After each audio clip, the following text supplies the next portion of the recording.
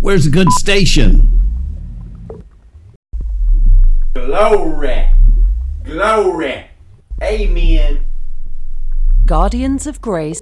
What's wrong? Welcome to the Guardians of Grace podcast. Relax. You have found the right place. We're here to serve. Join us, holding to pure grace. Again, relax. Join in with us.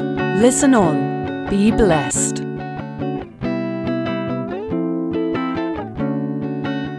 Fenders of Grace. Hello, everybody. Once again, I welcome you to the Guardians of Grace podcast. I'm glad that you could come. I'm glad that you're listening. And I'm asking that the God of this universe would give you ears to hear and eyes to see and a mind that understands the truths of your word. Because all I'm going to do, as always, is just point to Scripture and maybe read them out loud. But the Scriptures are going to do the teaching. And as you remember, the Scriptures have been teaching us that we were unwise to use a 10 Commandment system, and we were wise to use a system of grace whereby the Spirit does for us what we can't do for ourselves, like Galatians 3:3. Are you so foolish, after having begun in the Spirit, are you now going to attempt to fulfill the goal of the Christian life by human effort? And it's a rhetorical question. The answer is no. You shouldn't use your human effort. You do not want that 10 Commandment mentality where you, as a human being, get on the performance treadmill and see how fast you can go, because you'll never go fast enough on that human performance treadmill to get a compliment from God, to get an A from God, or that He would owe you anything. We were looking at the verses that showed us, like the Galatians 3:3, which I quoted or paraphrased, that we are foolish to live the Christian life in our own human effort, because in our own human determination and capabilities, as we looked at in Romans 7, sin actually dwells there. And when we take on the commandment mentality, sin springs to light and it deceives us. And through the commandment, sin kills us, makes us feel so ashamed that we wish we were dead. Like Paul said, I do what I don't want to do, and I don't do what I do want to do, and I practice the very thing that I hate.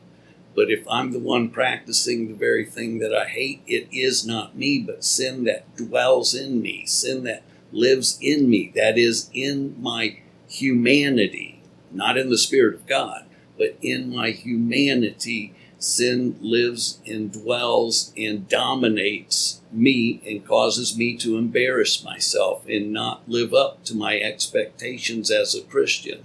It was a law of dynamics that we looked at that governed our human effort and causes us to fail naturally. But that led us to realize that we have two natures, actually. Like it says in Galatians 5:17, the human nature battles against the Spirit, and the Spirit battles against the human nature, for they're in opposition to each other. Therefore, you do not do what you want always. That's Galatians 5:17, talking about our human nature and our divine nature, our human abilities versus the Spirit's capabilities. And it goes on in Galatians 5 to say, now the fruit of the Spirit is love, joy, peace, patience, kindness, gentleness, goodness, self-control, faithfulness.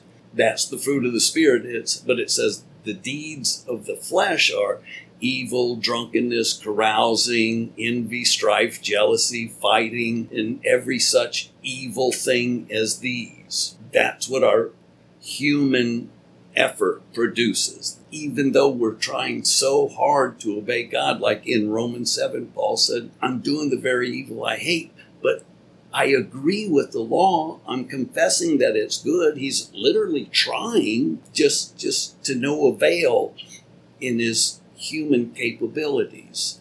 We don't make it. Humanly speaking, we don't make it. That's why Galatians 3:3 would say, are you so foolish? After beginning in the Spirit, are you now trying to attain the goal by human effort? Okay, by the human nature. We looked at passages like in 1 Corinthians 2 where it took our human nature and called it the natural man, and took our spiritual nature and called it the spiritual man. And we went through, took a whole podcast just to look at several different ways our two natures are illustrated. And in the 1 Corinthians 2 passage, starting in verse 10 or so, it says, we have not received a spirit that's from the world, but the Spirit from God, so that we may receive the things of God, meaning we may receive and accept spiritual thoughts expressed in spiritual words, because the natural man, it says, cannot receive them. They're foolishness to the natural man. He's not able to understand them, but the spiritual man is.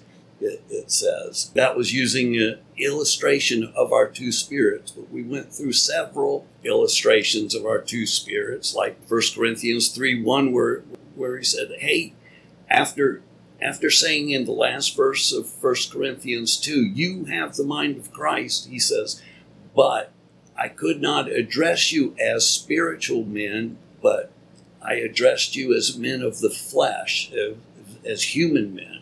For I gave you milk, not solid food, for you were not able to receive the solid food because you were acting like mere men.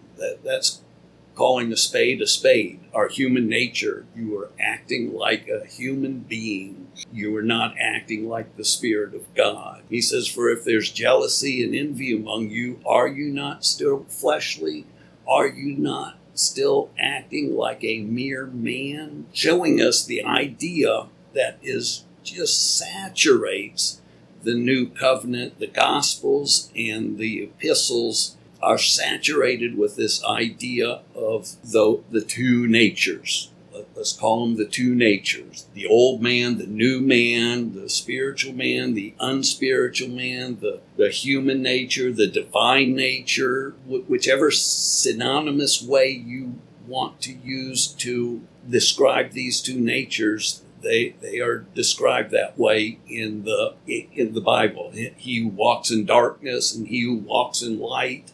Well, that's another illustration of the two natures. But with that in mind, now that we know that this Bible is teaching us about our two natures, I want to do a podcast about what happened to our two natures at the cross when Jesus died. And to do that, we should probably start off in Genesis 17. We are looking at a covenant that God made with Abraham and every generation that followed Abraham. In other words, from generation to generation, they should all follow this covenant. What is the covenant? Well, it starts off in, let's say, verse 10, where he says, this is my covenant. The question is, what is the covenant? Well, he says, this is my covenant, which you shall keep between you and your descendants after you. Every male among you shall be circumcised, and you shall be circumcised in the flesh of your foreskin, and it shall be a sign of the covenant between me and you. Every male among you who is 8 days old shall be circumcised throughout all generations. Here he's saying, I'm making a covenant with you. Every male among you must be circumcised on the 8th day. But I emphasize those words and because they mean and. They mean there's more to it than just that. Okay, every male is going to be circumcised on the 8th day. And then it says, and it shall be a sign of the covenant between you and me. In other words, it's a sign of an invisible covenant, one that's not visible. It's the sign of an invisible circumcision. This is a covenant that God made with Abraham way back in Genesis, and this theme, it runs throughout the whole Bible until we get to the Gospels, and Jesus himself starts talking about the fulfillment of this covenant where he said, you shall be, every male gets circumcised. Then it says, and every male gets circumcised in the foreskin of his flesh. And that's a sign of the covenant. In other words, what you're doing is a sign of what I'm going to do. You take some skin, some foreskin, cut it off and throw it away. That's a sign of what I'm going to do. You're giving an earthly illustration of what I am going to do. I am going to cut some skin and throw it away. And this is what God does go on to fulfill. And we're going to see Jesus start giving some hints and clues that he's about to fulfill that covenant. Turn with me to John 12:32. And in John 12:32, we see Jesus make a curious statement. He says, if I be lifted up, I will draw all men to myself. And for years in the modern day church, I always knew that to be, because that's what I was being told from the pulpit, that means, if we lift up and praise Jesus, he'll draw all men to himself. So what I want you to do is praise Jesus all the time when you're out amongst your friends, so that they'll come to church. I want Jesus to draw all men to himself, and he does that when you lift him up. But the next verse tells us what he meant when he said, if I be lifted up. It goes on to say, if he be lifted up on the cross, he would draw all men to himself. So Jesus wasn't saying, if you praise me, I'll draw all men to himself. He's giving us a clue towards the topic that we're on. And he says, if I be lifted up on a cross, I will draw all men to myself. Now put that thought together with this thought in Mark 10, let's say 37 through 40, where James and John, the two sons of Zebedee, have come up to Jesus and they said, Teacher, we want you to give to us whatever we ask you for. And Jesus asked them, what do you want me to do for you? And they say, grant that we may sit in your glory on your right side and one on your left side. Let us sit on both sides of you when you're sitting in your glory seat. That's what they were asking Jesus to do. But what a response Jesus gives. Tell me if this isn't off the wall or not. Jesus says to them, you do not know what you're asking for. Are you able to drink the cup that I drink of, or be baptized with the baptism I am being baptized with? And the two disciples says, yeah, we are, Jesus. And Jesus said to him, you will drink that cup, and you shall be baptized with the baptism that I'm baptized with. But whether you sit at my right hand or my left, I don't know about that. But I do know that you're going to drink that cup, and you're going to be baptized with the baptism that I'm going to be baptized with. Well, wait just a minute.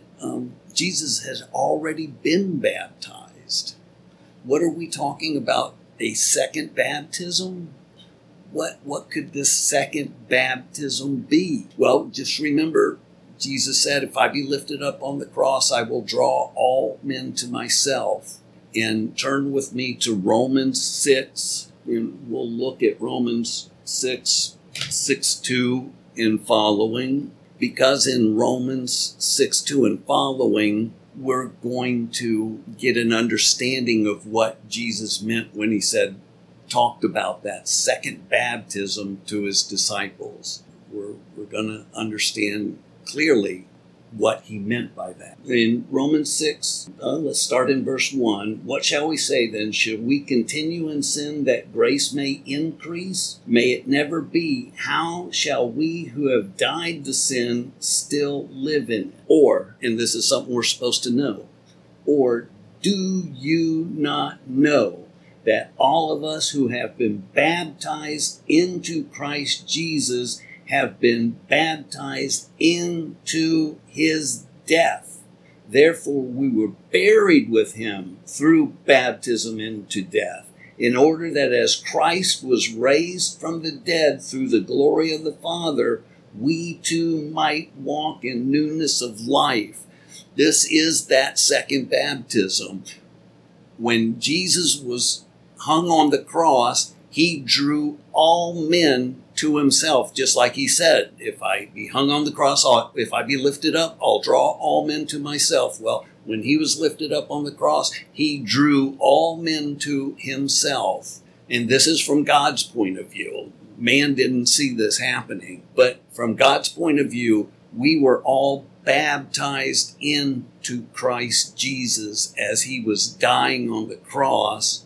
And as you know, the wages of sin is death. And through his corporate identity, we died because we were, in God's eyes, baptized into that death, the death that he died on the cross. And then we were buried with him through this baptism. We were placed in him. And then when he was buried, it meant we were buried with him because we were baptized into him when he was buried. So there we begin to see it. Well, it tells us point blank what that second baptism is. And for years, I didn't know that there was such an idea. I just thought baptism meant I'd go in the water and get wet and come up a Christian. I didn't realize that it was symbolism for something. Me going into the water is symbolism for me being baptized into Christ Jesus when he was hanging on the cross. Becomes far more noteworthy when you begin to realize what baptism is and what it's a sign of.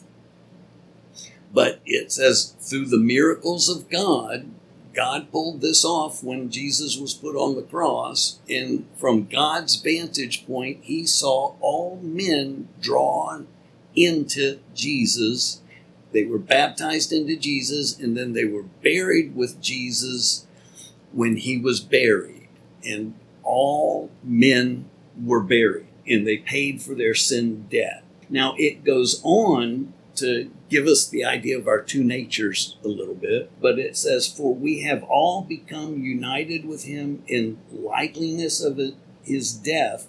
Certainly we shall also be in the likeness of his resurrection.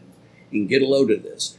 Knowing this, that the old man of us was crucified in him. Knowing this, that the old man of us, it's literally the ancient man, and it's talking about the old nature of us, the natural man, the man of flesh, this thing that we've been talking about for the last few podcasts, the idea of flesh and spirit. Well, the old man of us, the flesh of us, was crucified with Christ because he drew the flesh of us into him, the old man of us, and it died with him on the cross. It was crucified with him. That is that old nature, the nature that we see running rampant in our lives, the nature that embarrasses us. The good news is that from God's point of view, that old man of us, that part of us, died with Christ on the cross. This old man of us, which is a symbol for the human nature of us.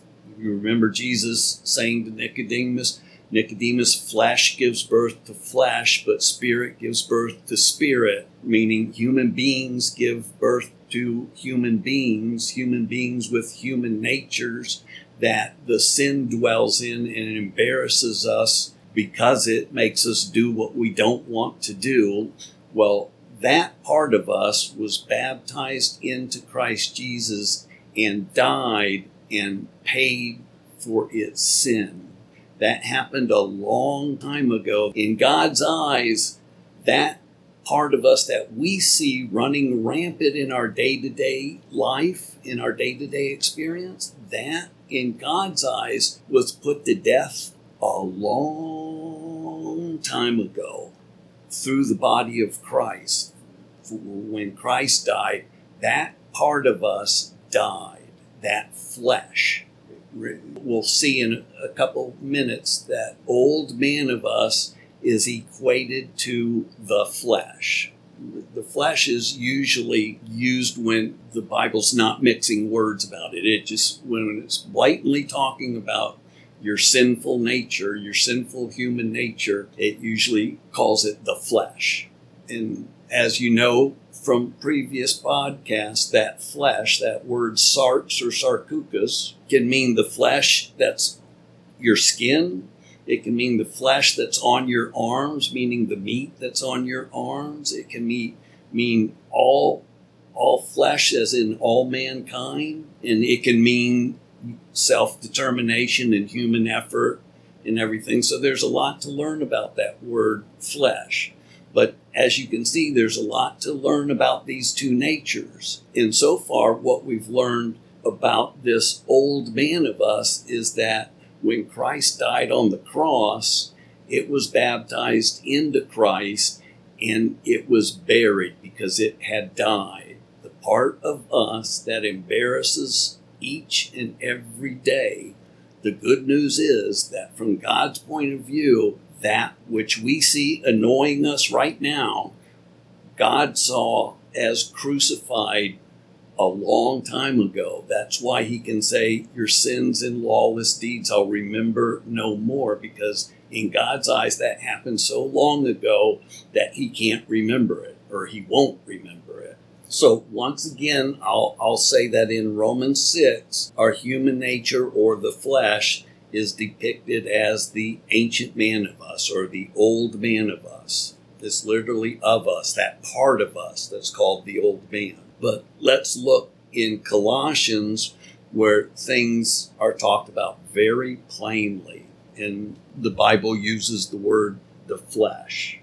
Look with me at Colossians chapter 2, maybe starting in verse 9. For in him all the fullness of deity dwells in bodily form. And in him, not in your human effort, in him you have been made complete. And he is the head over all rule and authority. And in him, get a load of this, in him you were also circumcised with a circumcision not made with hands, in the removal of the body of the flesh by the circumcision of Christ. Do you see what it's saying? In him, that covenant God made with Abraham, where he said, every male among you shall be circumcised. Well, this is happening through Christ's death, burial, and resurrection. Colossians 2:11 just told us. Let me read it again. And in him you were also circumcised with a circumcision made without hands, in the removal of the body of flesh by the circumcision of Christ. He's saying Christ did the circumcision that you for thousands of years have been doing a sign of, when on the 8th day you circumcise your baby and throw a little flesh away. It's a sign of what God did for you, the miracle that God pulled off for you and I, the good news of what God pulled off for you and I. He cut that part of us, which was known as the old man of us, the flesh of us that embarrasses us every day.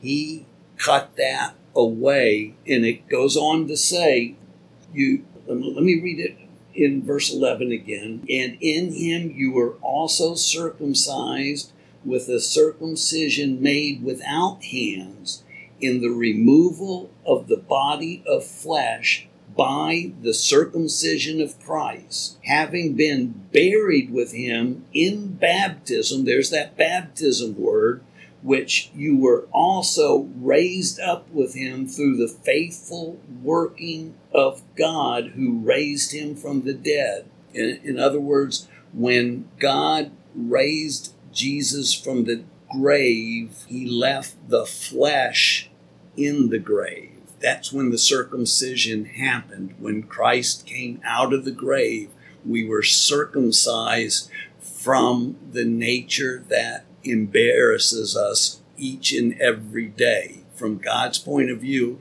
it died and paid the price for its sins, and it was left in the grave. And then we were raised to walk in newness of life. And when we were raised, we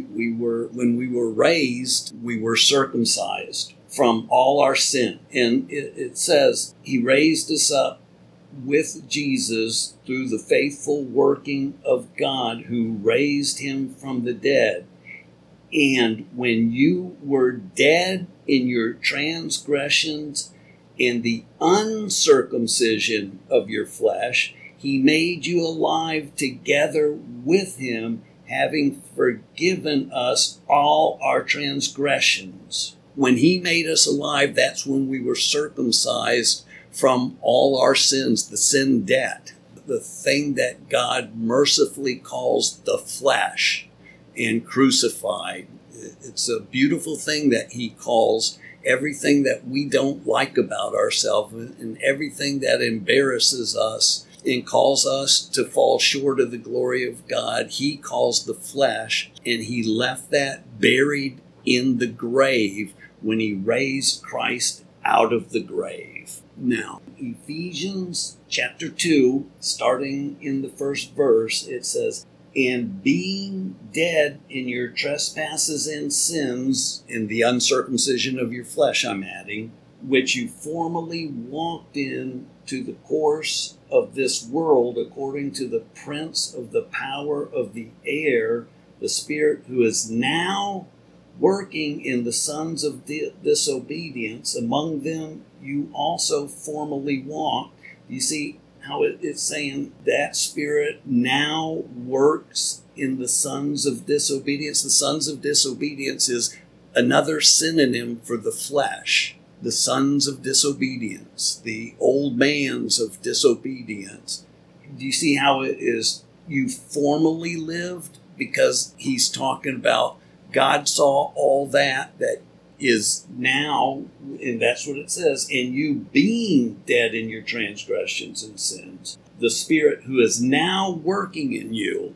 From our point of view, the spirit, old man of us, the unspiritual nature of us is still living from our point of view, but from God's point of view, it formerly lived. That's why it says, "And among them too you all formerly lived in the lusts of our flesh," there's the flesh word, "indulging in the desires of the flesh and of the mind. We were by nature," there's the human nature, "children of wrath, as the rest." By nature, our nature was the child of wrath. The wrath was poured out on Christ at the cross. That's why half of these 4 verses is written in the past tense, and then half of these verses is written in the present tense. Present tense intermingled with past tense right here in these 4 verses, or 6 verses, which it goes on to say, "But God, being rich in mercy because of his great love in which he loved us,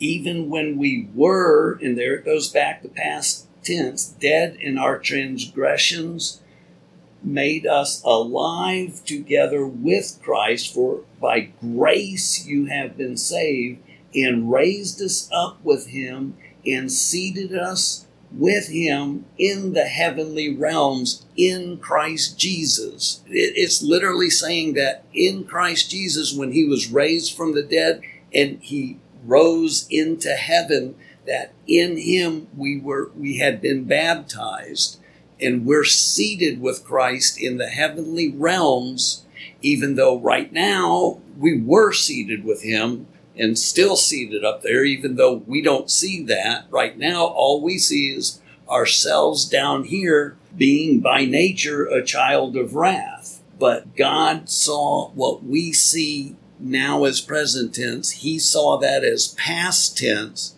because he crucified that 2,000 years ago in Christ at the cross. And what I mean by saying he crucified that, he crucified the thing called the flesh, the thing that's the human nature that tried to please God as much as it could, but it fell short of the glory of God and sinned, and the wages of sin was death.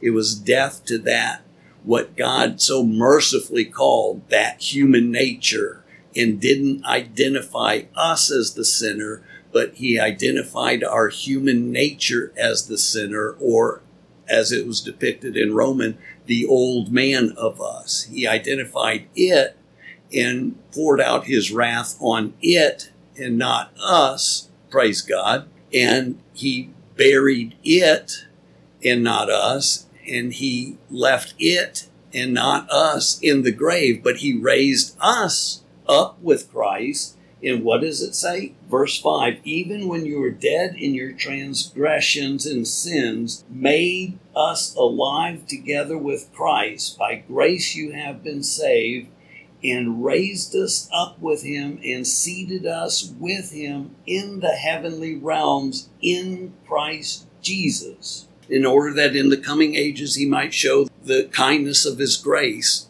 it goes on to say. And in the coming ages, which is now, the 21st century, 2020, we see our human nature try as hard as it can to please God, but it doesn't please God. Like it says in Romans 8:5, the mind controlled by the flesh does not subject itself to the laws of God, nor is it able to do so.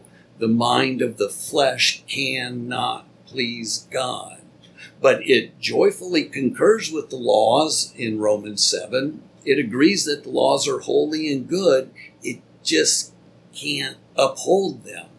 That's why Paul said in Romans 7, in my human nature, I am sold into bondage to sin. And in my human nature, sin dwells and wages war in me and makes me do what I do not want to do. That nature does. But these verses that we're looking at today put that human nature in the past tense and show us that from God's point of view, not our point of view, from our point of view, he's very much alive. And you'll notice, once you've been turned on to this idea that there are temporal thoughts and eternal thoughts all through the Bible. A lot of times you see us viewed as past tense, and that's from God's eternal point of view. That's because he remembers our sins and lawless deeds no more. He makes what we see present tense being so sinful, he sees that as the old man of us, and that it was crucified 2,000 years ago in his eyes. Thank you, Lord. Thank you that you did that. Thank you that you are so merciful to us, to not count our sins against us, but make up this thing called the old man of us and count the sins against him. Make up this thing called the flesh and count and pour out your wrath on it. Do you remember the flesh wars against the spirit and the spirit wars against the flesh, and the two are in opposition so that you don't always do what you want? And the acts of the flesh are evil, immorality, drunkenness, carousing, fighting, and all the things like that.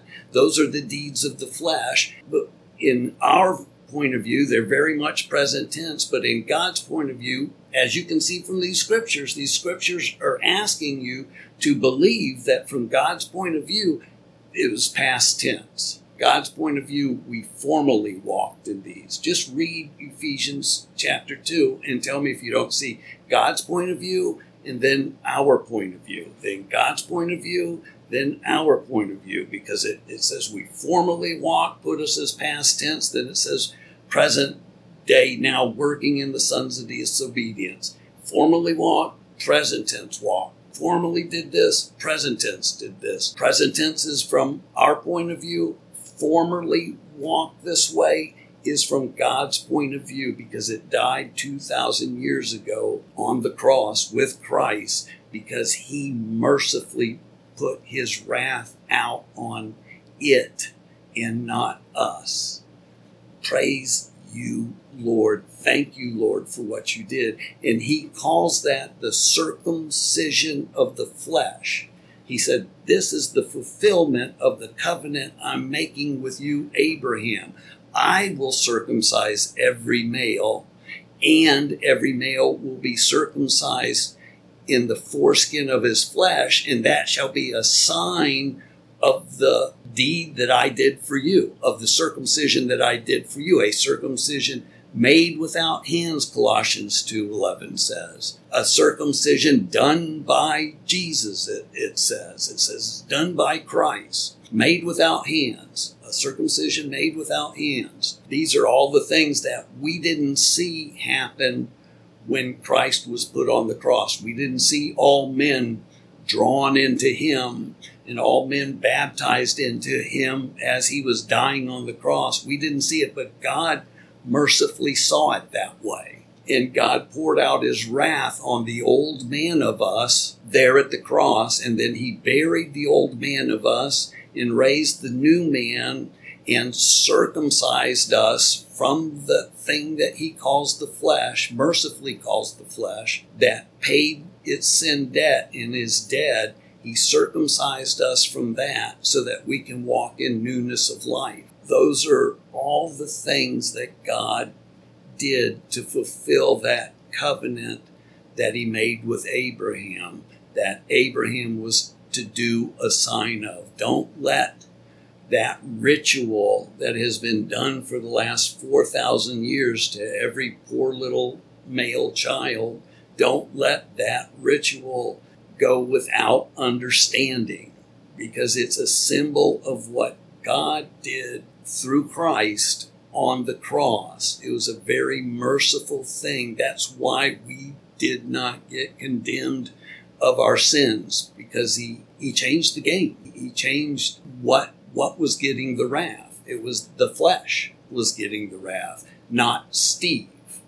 Steve did not get the wrath because the old man of Steve got the wrath, and it was buried. And Steve was circumcised away from it and raised up and seated in the heavenly realms in Christ Jesus at the right hand of God. Just like those two disciples asked, can we sit at your right hand? Well, we were sitting at God's right hand in Christ because we were baptized into Christ. Isn't that what Jesus said? Can you be baptized with the baptism I'm going to be baptized with? And can you drink of the cup that I'm going to drink?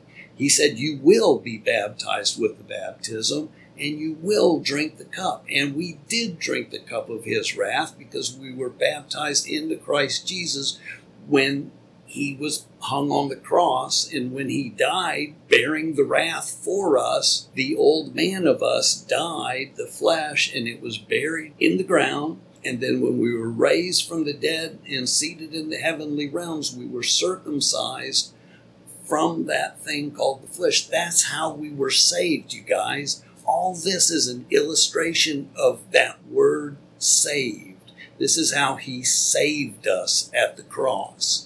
This is what it means to be saved. It means we were separated from everything about ourselves that we do not like. We were separated. He said, I'll separate you as far as the east is from the west to your sins. Well, he did it by circumcising us from the flesh. I hope this is beginning to make some sense, because for me it makes such a clear picture of it gives me the magnitude of the miracle that God pulled off with Christ at the cross, just what all really went on at the cross. Because all we saw, and the only testimony of man, is that he was put on a cross and somebody speared him in the side and somebody gave him a little vinegar to drink and he died. He talked to the two other guys on the cross and then he died, and they took him off the cross and put him in a grave. That's all human history records, because that's all human men saw. But these passages here are they're asking you to believe what God saw. Believe the way God saw it during that time of death, burial, and resurrection of Jesus. And that we take by faith because we couldn't see it or prove it. We take that by faith.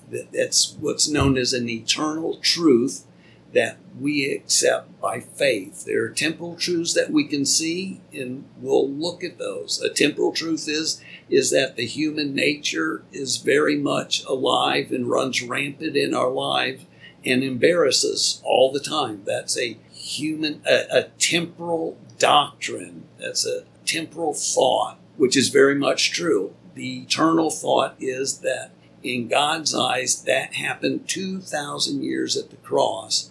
That sin that you present tense see yourself doing today, in God's eyes, happened 2,000 years ago at the cross because of the miracle God did on your behalf. One died for all, therefore all died. Do you remember that in 1 Corinthians? One died for all, therefore all died. The love of God controls me because I am convinced that one died on behalf of all, therefore all died.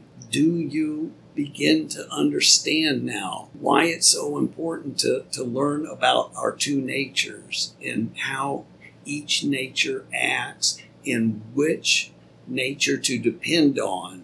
Because when our human nature is manifesting itself and we are the most embarrassed, we have to rely on this truth. Paul said in Romans 2, do you not know that all of us who have been baptized into Christ Jesus have been baptized into his death? We were supposed to know that. We were supposed to have been told this idea that from God's point of view, we were placed in Jesus and paid the sin debt. From God's point of view, we're supposed to know that this is what happened, even though we didn't see it. We can read about it, and now we're supposed to know that this happened on our behalf, that we were saved from our sins. We were saved from the wrath of God. This is how we were saved. This is what it means to be saved by God at the cross. Now, there's many other ways in which the word saved is used. We can be saved from ourselves. We can be saved from the human effort. Remember, O wretched man that I am, who will rescue me from this body of death in Romans 7:24. Thanks be to God through Jesus Christ. That's a present tense, temporal, day-to-day experience salvation, where you're saved from yourself. You're saved from embarrassing yourself. Same thing with Romans chapter 10, verses 4 and following. It says, everybody that confesses that Jesus is Lord shall be saved. If you look at that word shall be saved in the context of how it's written in Romans chapter 9, the end of chapter 9, and the first 16 verses of chapter 10, you'll see it's saved from embarrassment. We can be saved from embarrassment. We can be saved from ourselves. We can be saved from a guilty conscience by understanding this truth, that he saved us at the cross. Understanding this truth saves us from feeling so guilty and miserable and feeling like you can't come and pray to God when you've had a bad day, when the opposite of that is true.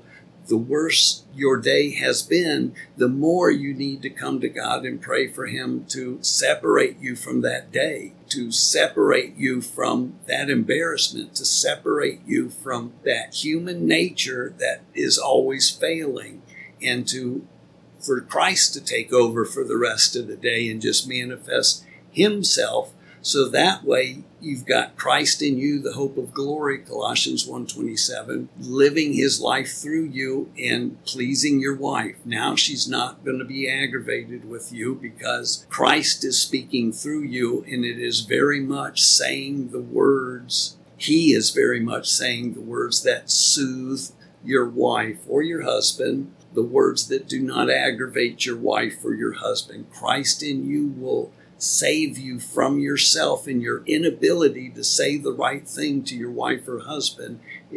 Christ in you will save you in a temporal salvation from yourself. Okay, we see that saved can mean several different things. Let me get back to what Christ did at the cross, because he saved us at the cross by circumcising us, by killing what embarrasses us in God's eyes and circumcising us from what embarrasses us each day, but is past tense in God's eyes. He circumcised us from that. That's how we were saved. That's how we were saved. We were saved by getting circumcised from that evil. Hopefully this makes sense and you can see how unbelievably good news this is. But it tells us what happened to our two natures at the cross when Jesus died. What happened to our two natures at the cross when Jesus died has just been explained with these scriptures. They told you what happened at the cross when Jesus died. Now you're expected to believe it. Or like Paul said, do you not know it? Now you know it. Now you know what happened to your two natures at the cross, because the Bible just told you what happened to your two natures at the cross. So therefore, you're expected to believe it. And it says in 1 Corinthians 2 that the natural man will not receive the things of the Spirit of God because they are foolishness to him. Your natural man will say, no, that's too big of a miracle to do. I can't believe that. But your spirit will receive what these words on the cross in the Bible are saying about what happened on the cross. Your spirit will receive these spiritual thoughts expressed in spiritual words. Don't you know that all of us who have been baptized into Christ Jesus have been baptized into his death? Therefore, we have been buried with him through baptism into death, in order that we may walk in newness of life. This is what you're being asked to believe. This is what the Spirit does believe and what the natural man does not believe. That's why I'm always praying for us to receive what Ephesians 1 says is a spirit of wisdom and revelation, and that the eyes of our heart be enlightened so that we can know the hope of the saints. This is the hope right here, that Christ paid the sin debt for us and that we don't have to pay that debt.